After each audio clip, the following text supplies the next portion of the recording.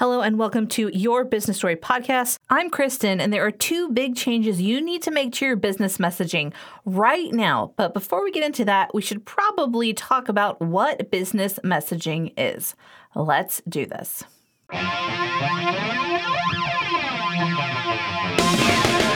name of the show is Kristen. She's on a business writing mission to make sure you know what words to say, so that what you deserve is what you'll get paid. Because storytelling changes everything. Get pumped for the epic knowledge in today's episode of Your Business Story. Welcome to Episode 3, Season 1, where we're going to talk about what business messaging is. Hello, friends. Today we are going to talk about the two big changes you need to make to your business messaging right now. But before we get into that, I want to talk about what business messaging is, because a lot of people get confused about that, and I want to kill that confusion today. So a lot of people feel like they have to learn everything about both marketing and copywriting to try to define this term on their own. But that's why you have me, because understanding business messaging and writing in a clear, concise way is what I do. So, what does the term business messaging mean? We all know what business is, so once we talk about what messaging means, you'll be able to put the two of these terms together easily. So the word messaging refers to your message, and your message is made out of the words you use to talk about your business. But unlike other normal words, your business message needs to sound the same. It needs to have one voice. And good business messaging does the job of building a foundation of consistency that lets your ideal client get to know you and trust you over time. Because without trust, no one is ever going to feel comfortable paying to work with you. In fact, things are so competitive now that even if you give something away, if your messaging isn't consistent, people won't be interested. Even complimentary classes and packages take up time, and if the person you want to help doesn't trust you, they won't be willing to invest their time with you, even if it involves $0. So simply put, good business messaging is made up of carefully chosen words that represent your business in a consistent way and communicate about your ideas, products, services, etc.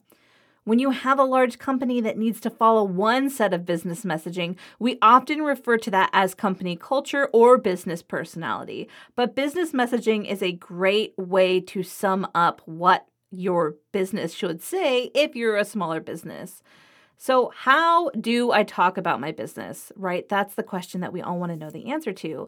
A lot of business owners don't understand how to talk about themselves, so they hire someone like me to ask them questions, talk to them, find out what their stories are and what their voice sounds like so that I can write for them starting out.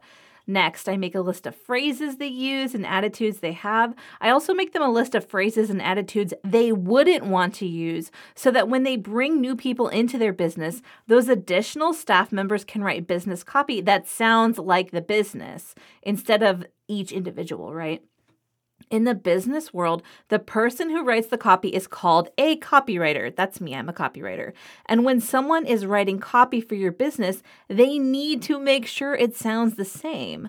A messaging report is a document that an experienced business messaging expert can create to guide you and anyone in your company on how to write consistently for your brand.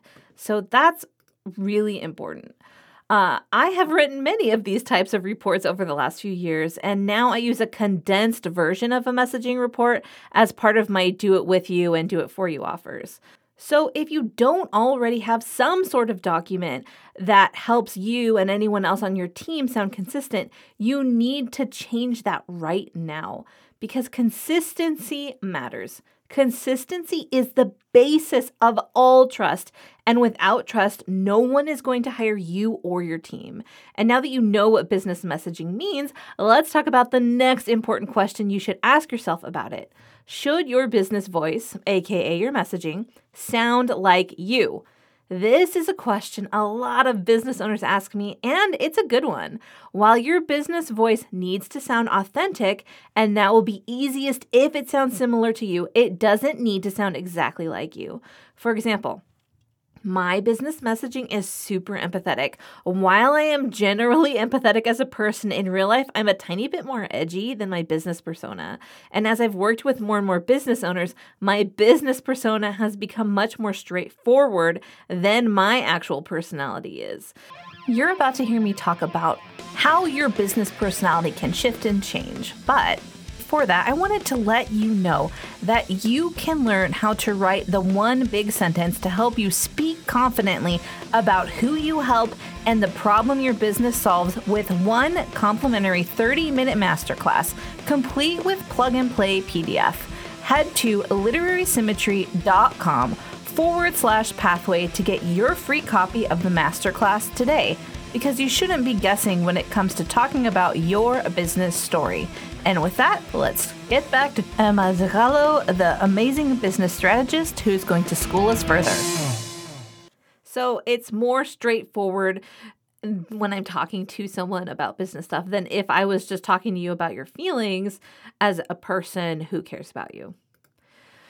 So, should your business messaging be an exact match for your personality? This is a little bit different of a question that we need to consider. It's not just about does your voice for your business sound exactly like your voice, but it's also about your personality, right? The best way to decide how to adjust your personal way of communicating to function for your business is to ask what kind of branding your audience needs to hear. That doesn't mean that if you're easygoing that you switch to yelling. Don't do that. You can communicate the same messages in a variety of ways. It's really important to remember that you can tailor whatever you need to say to fit the personality you want. I actually have a friend whose business messaging is scattered with adult language, even though she consults for billion-dollar companies. Why? Because that's part of her personality, but also because the topic she handles in her business means that it's vital to be straightforward, which is the persona she gives off, which is actually her personality. In her industry, fluffy language will not help. In some industries, though, it makes sense to have more sensitive language. I have another friend who helps people overcome anxiety. Her business wouldn't benefit from super punchy language because the people who need her help are already stressed out. So feel free to make your business messaging sound like you, but also keep in mind that specific services and products need special considerations, and you need to think about that when you're trying to dial in the personality your business needs to have. Does your messaging match the kind of interaction your ideal customers need? If not, that needs to change right now. However, what I'm not saying is that you should change your personality to attract certain people. So subtle language shifts are much different than an over-the-top persona that you create to target people you think you want to work with. When I come into businesses, this is it's an issue that a lot of business owners have. They're like, I need to talk this way to attract certain clients. I'm like, well, do you like working with that kind of client? And then they think about it for a minute. And a lot of times they're like, oh, no. I'm like, do you like working with clients who just like meet you organically and you're yourself? And they're like, oh, yeah, that's much better. So your business messaging needs to reflect a majority of your personality so that you can attract people you want to work with and who want to work with someone like you. Being yourself is far less tiresome than putting on a thick persona that will attract people you find exhausting to work with, and that's why I do not recommend that. So, do you have any questions about business messaging? Make sure to reach out to me at ybs.pitch@gmail.com. And I will get back to you. I'll record a special episode for you.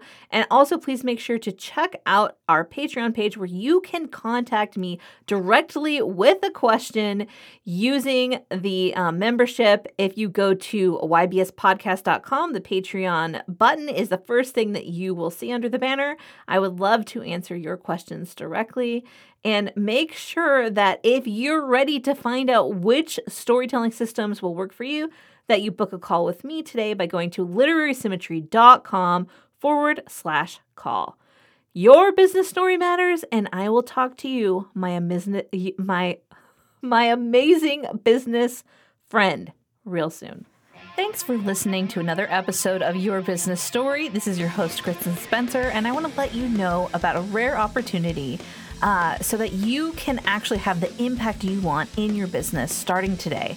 If you leave a review for this podcast on Spotify or Apple or wherever, and you take a screenshot of that and send it to impact@literarysymmetry.com, I will give you access to the Impact Accelerator course where I teach you how to have qualified leads pay you to qualify themselves. Doesn't that sound good? So go ahead and send that screenshot over to impact@literarysymmetry.com, and I will get back to you with your Impact Accelerator course as soon as I possibly can. Thanks for listening, and remember, your business story matters. Talk next time.